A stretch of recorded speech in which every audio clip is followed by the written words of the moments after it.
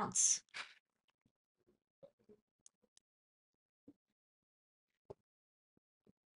Okay, super top secret. What you working on here? Okay, so the march of revisions continues.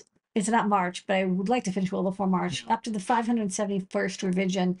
Getting to the tougher ones now. So this clue board revision, love the clue board. Every single chip on here was unavailable for a year and a half. Yeah, what's the joke? The chips of Theseus. Like, there's boards that we have that everything's different, but it is the same board. Yeah.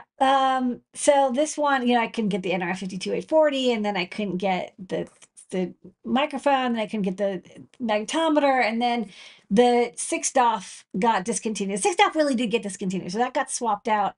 I couldn't get the magnetometer. I was about to redesign, but the magnetometer came back into stock at a reasonable price, and then whatever, eventually I was like, okay, I can actually get this back into stock. So this just revises the LSM 6DS 33 is now just an LSM 6DS3, which is basically almost the same chip. Slightly different package.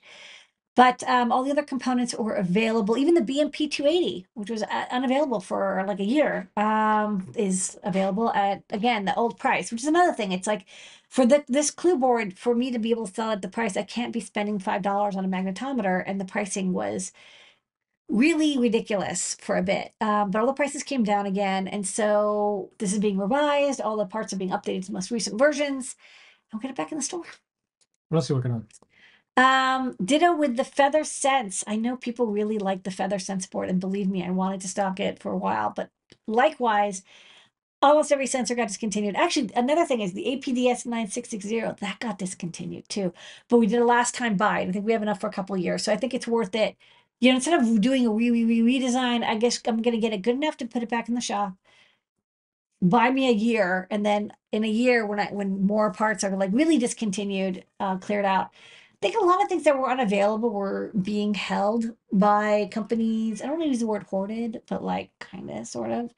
Yeah. And they stock got re-released. So like, whereas before I was like I couldn't get any chips. Suddenly there's like 100,000 of them in stock. Yeah. So it's working out.